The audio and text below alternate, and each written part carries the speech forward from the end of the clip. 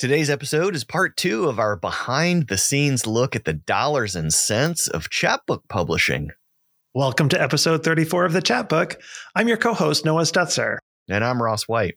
Noah and I publish chapbooks. We're with Bull City Press. We do chapbooks of poetry, fiction, and nonfiction. Occasionally, we do full-length books, but our love is chapbooks. We started this podcast to celebrate that love of chapbooks, to go behind the scenes of the publishing process as we are today, and to highlight the folks who write chapbooks and the folks who make chapbooks.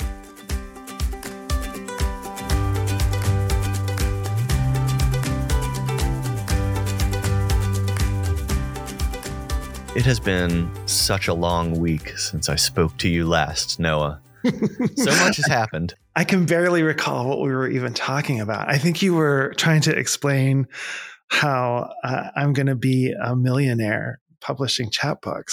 That is exactly what I was in the process of I'm super excited about this, Ross. When we last spoke, we talked about some of the costs that go into actually producing the chapbook itself.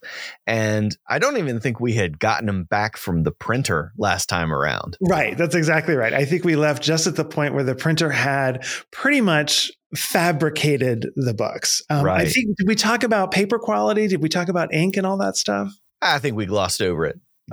They cost money. Anyway, let's talk about so where does it go? Right. Because books with chapbook presses tend to go to one of two places. Either they come right back to the press for sale, or they go to a distributor. And we'll talk a little bit more about distribution in just a moment. But, shipping anything these days has gotten a little bit expensive. Gas is expensive. Gas is expensive. That's really, I think, the big thing. The logistics are tough. I still love the USPS. Oh, I do love the USPS, but there are a fair number of printers that aren't going to use USPS. They're going to use FedEx. They're going to use UPS because they've got better options available to them that way. Those are not always the cheapest options, but they're the most reliable in a lot of ways. And so part of what goes into the cost of the printer is deciding how many copies of a book you're going to have made, right? And that results in a different kind of challenge, which is how many copies of that book that you have to warehouse. Yeah. Well, so your cost comes down as you print more. That's always true. Right. But if you print them and don't sell them, then what happens? Well, they've got to sit somewhere. And for many small presses that are being run out of somebody's house or apartment, space is finite. Right. If you're dealing with a distributor, some distributors have an annual fee and then their markup. But most distributors also charge a warehousing fee. So you're paying for shelf space, which, they have to pay for as part of their mortgage or lease. So distribution can get expensive fairly quickly. I know that small press distribution out in California may not be perfect, but they have done a really amazing job of keeping warehousing costs down and not passing those on whenever possible to small publishers. And that's allowed a lot of small presses to have access to national distribution that they just wouldn't have otherwise. But in the case of Bull City Press, for the most part, we're someone who actually warehouses our own books, right? Well, we use small press distribution for sales that go through national chains and through independent bookstores. So SPD warehouses probably about 1/8 of our run. We warehouse the rest here in Durham. Sometimes we end up sending those warehouse copies over to SPD when they run out because they only want to keep a certain number on their shelves. They don't want to keep any more than they think they can sell. Of course, there's another downside to warehousing, and that is if you have stock unsold over the course of the tax year, you end up paying taxes on your unsold stock. And so booksellers really don't want to carry stock that's not going to sell within the year because they don't want to pay for it again. And that's why you hear of large publishing houses pulping books that haven't sold because they don't want to pay the cost of keeping them around. Oh, I hadn't considered that there was like a situation with the warehousing of titles beyond 365 days. And so it's sort of like the ghost of Christmas past coming back every year to remind you of this one title that just didn't move as well as you thought. And then you're paying sort of, like a fee on the fact that that book didn't do as well as you'd hoped. Right. Now, look, whether you warehouse the books in your house, in a small office, or with a distributor, there's still another cost before it reaches its customer, and that is packing and shipping the book out. Think about it. Books are on a shelf somewhere, and an order comes in. There's got to be somebody who goes and grabs the books in a pick list, shoves them in an envelope, seals the envelope, applies postage to the envelope, which usually means paying, weighing and paying for postage, and gets it to a mailbox of some sort. And that's time and energy that if you're using a distributor, you've got to pay for. And this is something that I learned working with you over the past couple of years, is as we've gone into different areas of book sizes and book shapes, that the case of shipping envelopes that we have on hand may or may not work for the new book that we've got at a different shape or size. And so that incurs a different cost altogether, right? Yeah, at any given moment, I have 5 different sizes of padded envelopes in my house, as well as cardboard mailing tubes and, flat catalog envelopes.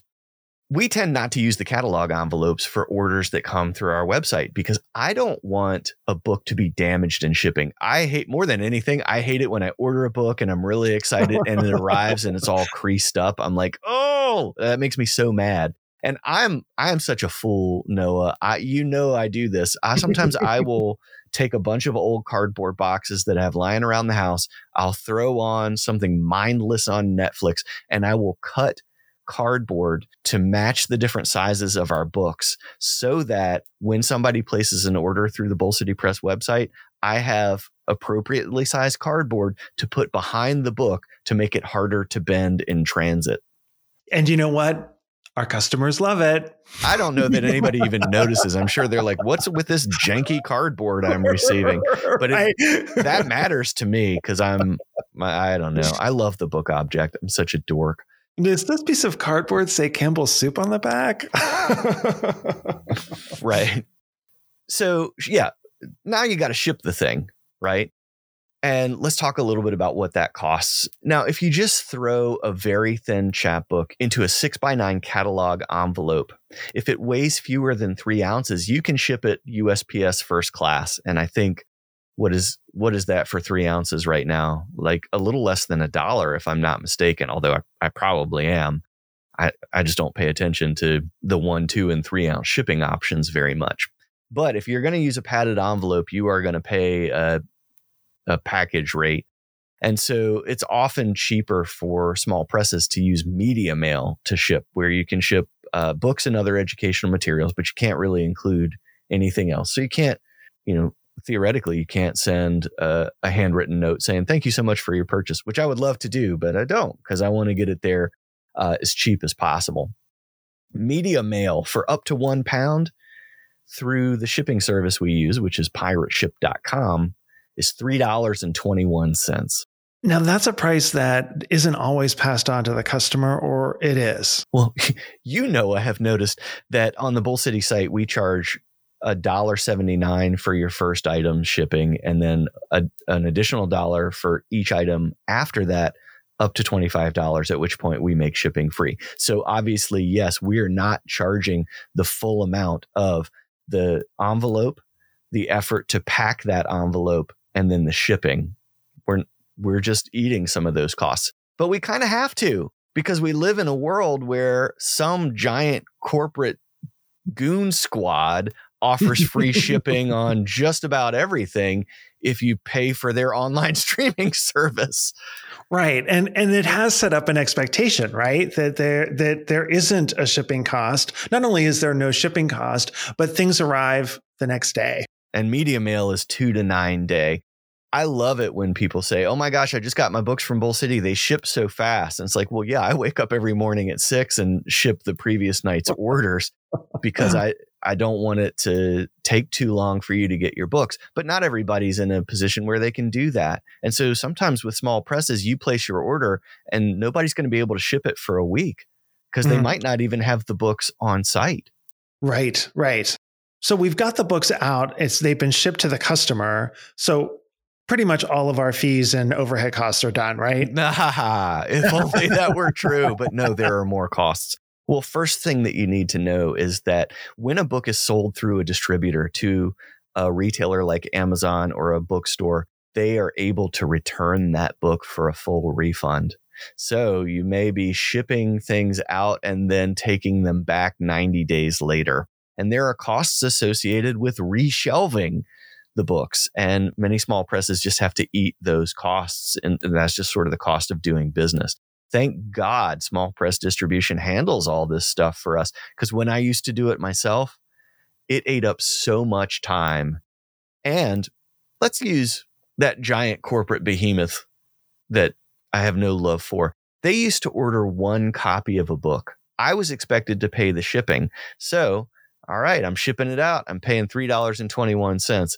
If it doesn't sell, then it's returned to me and sits back on my shelf. So I've spent the shipping cost and gained nothing. And Amazon would often order 2 or 3 books and then ship one back within 90 days. And then a week later, order the same thing again. Right. Oh, that's really frustrating. Yeah. There's some other costs too. Now, in order to be able to connect with our customers directly, we've got to have a website. We've got some other what we would call infrastructure costs that we've got to take care of, like the label printer that we use to print out the postage, certain services that we use.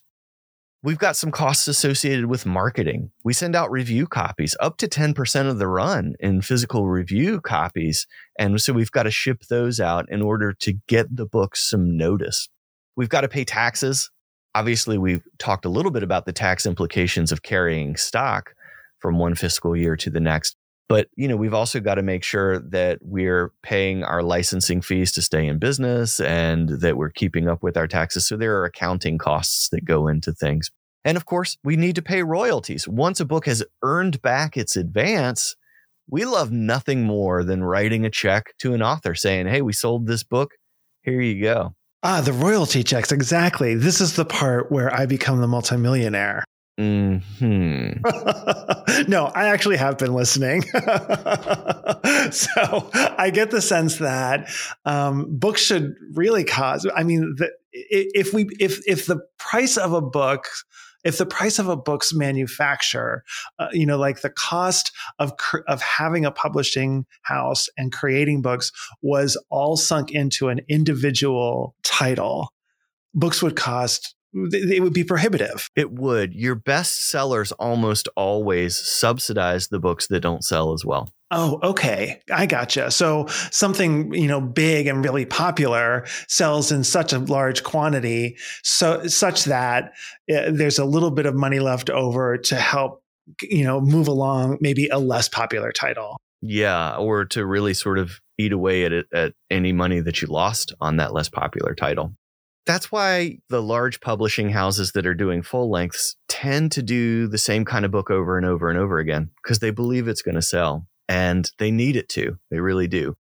One of the wonderful things about running a volunteer press and having a lot of those labor costs be invisible to our bottom line is that we're able to take more risks. And if we have a title that we love that sells 0 copies whatsoever, we'll still have the lights on for the next title. But we couldn't do that time and time again. And thankfully, Bull City readers, y'all are the best because y'all show up and support just about any title we do right now. And I can't tell you, we are so grateful for that. It means the world. And that's why we work as hard as we do to get you amazing books. All right, you amazing listeners. If you've already subscribed to the Chapbook, be sure to tell your friends. Let them know we're on Stitcher, Apple Podcasts, Overcast, and all the other major pod places, and tell them to subscribe too. Hey, let us know what you think. You can rate us 5 stars, or you can just send us an email. That email can have questions. It can have unsolicited praise that I'm currently soliciting. It can have suggestions about what you'd like to see on future episodes. We're at chatbook@bullcitypress.com. The best way to keep up with what we're doing between episodes is to follow us on Twitter and Instagram at Bull City Press, or visit our website, bullcitypress.com. You can find me on Twitter. I'm at DC Noah. You can find me on Twitter. I'm at Ross White. Thanks, everyone, for listening, and we'll see you next week.